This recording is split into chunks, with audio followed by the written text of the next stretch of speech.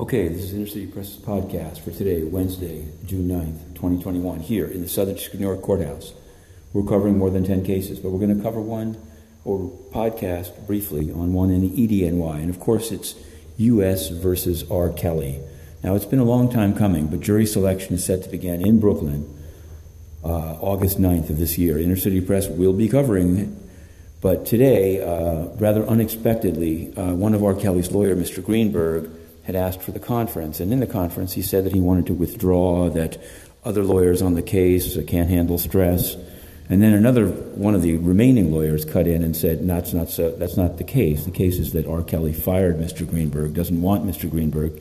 And in fact, R. Kelly himself on the phone began to speak, but the judge said this was a bad idea, that all she needed to know is that he didn't want Greenberg anymore. It's his constitutional right, but the trial will not be delayed. So Greenberg out. Remaining lawyers say they want to file something that he slandered them in some way. They want to respond publicly to what he said, I guess about stress.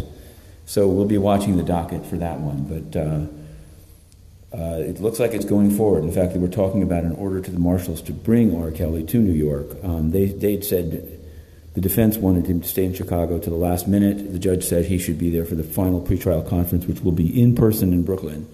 And so that's where that one stands. Meanwhile, we also covered a press conference by the Committee to Protect Journalists. This is kind of a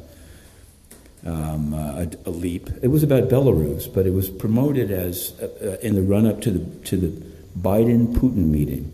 So Inner City Press asked about the Biden administration's kind of narrow and vague statement that they won't go after the information of members of the news media who are doing their job. Well, who decides that? And relatedly, we said, what about the UN having no content-neutral media accreditation and access rules? Well, they didn't take the question on air, so to speak, but they did answer in the chat box. That's how Zoom works.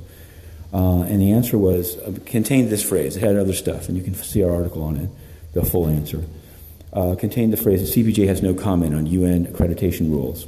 I'm going to say I believe they should. I believe that they cite the UN, not only in this case, but in other cases. Often they prop up the UN. They are propped up by the UN, and it's shameful that they work with an organization that can have a journalist roughed up and banned 1,073 days. So pull them up.